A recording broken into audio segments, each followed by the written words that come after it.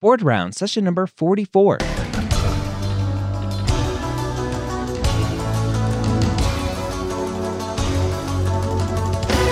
The moment you step foot on campus as a medical student, you are gearing up for one of the biggest tests you'll ever have to take, USMLE Step 1 or COMLEX Level 1. The medical school headquarters and Board Vitals are going to help you prepare for your first board exam with questions, pearls of information, and guidance to make sure you have what it takes to score high and match into your specialty of choice. Welcome to Board Rounds. My name is Dr. Ryan Gray. If this is your first time here, thank you for joining us. If you are looking for some other podcasts that I do, you can check out Specialty Stories, a great podcast to help you figure out what specialty you will want to practice in the future. You can find that at specialtystories.com. As always, I'm joined by Dr. Mike Natter from Board Vitals. If you are looking for some more help with your board prep, go to boardvitals.com. Check out everything they have to offer. Their massive QBank database will help you prepare for Step 1 or Level 1.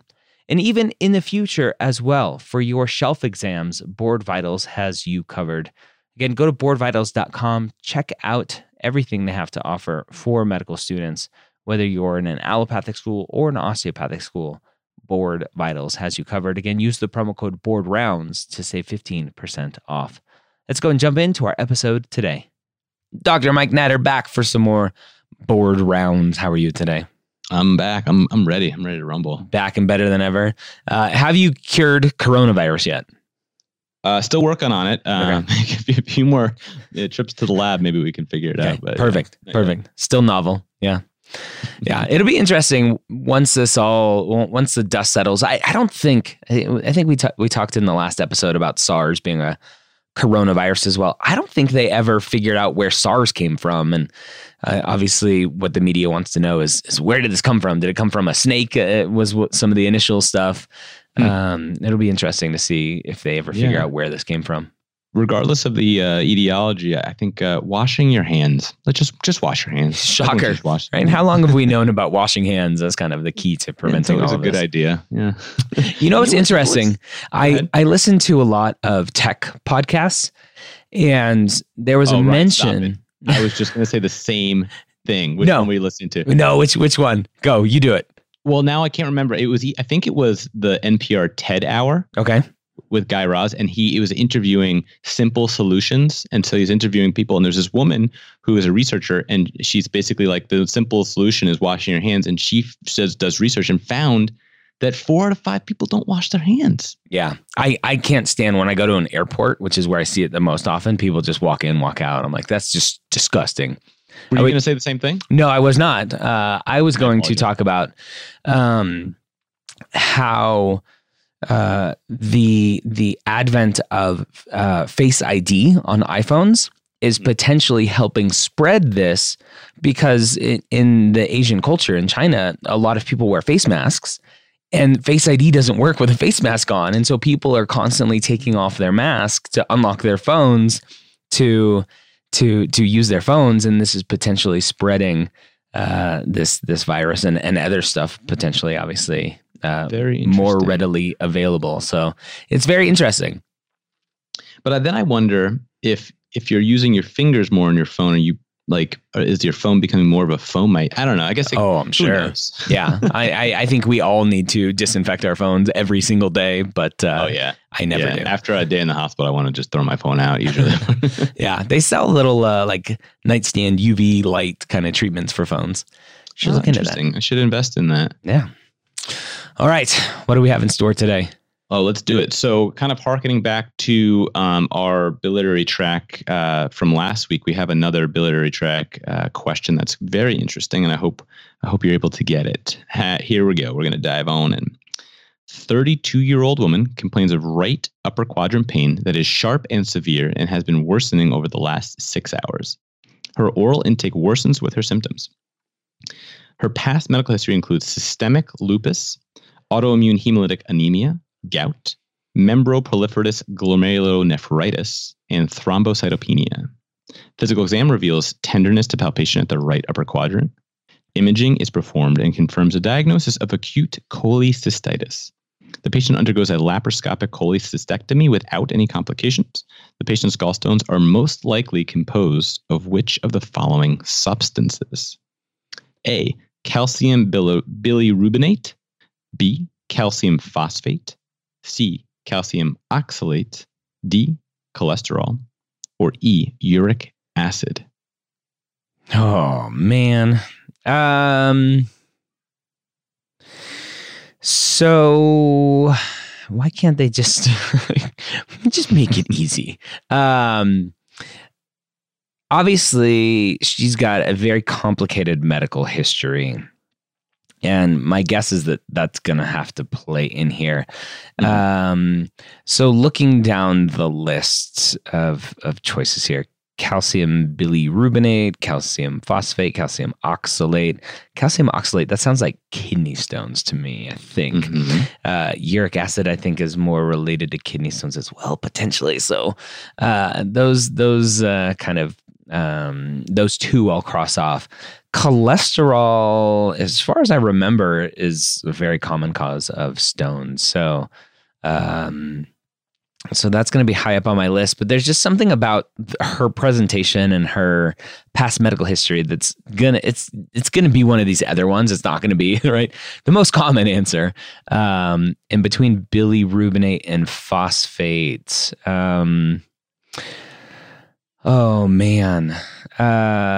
So this is the tricky one is well, calcium phosphate, like, well, she's got this membranoproliferative glomerulonephritis. And so obviously there's some going to be some phosphate calcium issues potentially there. So maybe that's it. And then this hemolytic anemia. And so you have lots of bilirubin being spilled. And like, maybe that, I don't know. So I'm between A, B, and D. And that's probably where I would leave it. Okay.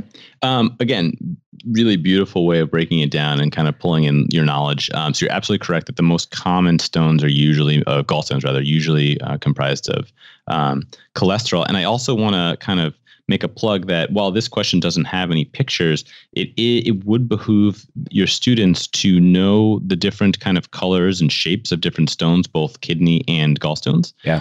Because that would be a very good question to be, or you likely question to see on step one, because you can differentiate pretty readily based on shape and color of gallstones and kidney stones. So you're correct. So usually you're going to think of cholesterol, but because of her past medical history, which you very astutely picked up, there are things that she's going to be more likely to have. And there is also some kind of red herring. So you correctly picked up that she has gout. Gout, you think of uric acid. They're trying to trick you because uric acid is not going to create any gallstones. It will create other types of stones and other types of deposits in your joints, but definitely won't give you the gallstones. Similarly, things like with your kidney, like the glomerulonephritis, can predispose you to having higher levels of different, circulating electrolytes, but again, we should not create these types of stones. The calcium oxalate stones, which you mentioned, very common in kidney stones.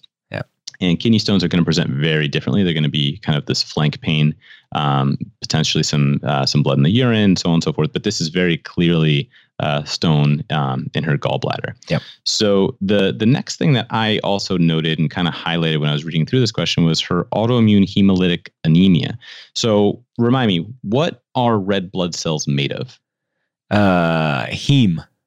Heme. Yeah. So we have a hemoglobin. Yep. Hemoglobin is made up of heme and bilirubin. Yep. And when we, and there's some iron and a few other things in there as well. But when we are hemolyzing, and heme meaning, the hemoglobin molecule, and anything lysis is breaking up of that, you're going to kind of put all the guts of these red blood cells into the circulation, and you're going to create higher levels of bilirubin. And so it's not uncommon for these things to kind of precipitate out into stones in the gallbladder. And so folks who have hemolytic anemia, it's not uncommon for them to have these types of stones.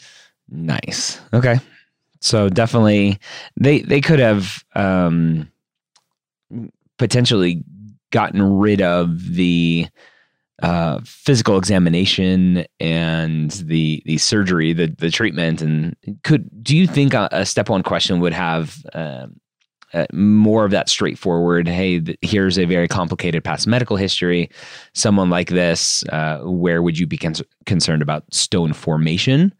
in terms of like, so the step one questions are so convoluted, and what they'll typically do, which I always found frustrating, is that you'll be reading through the question, and as you're reading it, you're getting a sense of what they're going to ask you, and they're giving you all these clues, and you're like, oh, I know exactly the answer to this. And then at the next sentence, they say, and she has Gilbert's disease. You're like, that's what I was thinking the answer was. And then they ask you some like second or third line question of like, and then you treat her for the thing that we're not going to tell you that you already know what it is, but what are the side effects of that? It's like some third, nonsense. 30 years down the line from this treatment, what is the sequelae? Like, no. Yeah, it's definitely much more convoluted. Okay. All right. I think we covered all of those. Any last minute parting wisdom here for this one? No, I do think it's important. I kind of already mentioned, but to know the colors of the stones is helpful. And then also especially for the kidney stones, to know what the shapes are kind of under a microscope is helpful. All right. So there you have it. Another great episode for you with Dr. Mike Natter. Hopefully you enjoyed this episode. Hopefully you learned something from it, as you learned with me as Dr. Mike Natter was teaching me through this journey. Don't forget, you can check out Dr. Mike Natter at mike.natter on Instagram. I'm Medical School HQ on Instagram. If you want to follow me there, go check out everything that he's doing. Some amazing stuff with his artwork. And don't forget to go check out boardvitals.com and use the promo code BOARDROUNDS to save 15% off their Q-Banks or their shelf exams, whatever you need to help prepare you for your next step in this journey. Again, boardvitals.com. Use the promo code BOARDROUNDS to save 15% off. Hope you have a great week. We'll see you next time here on Board Rounds.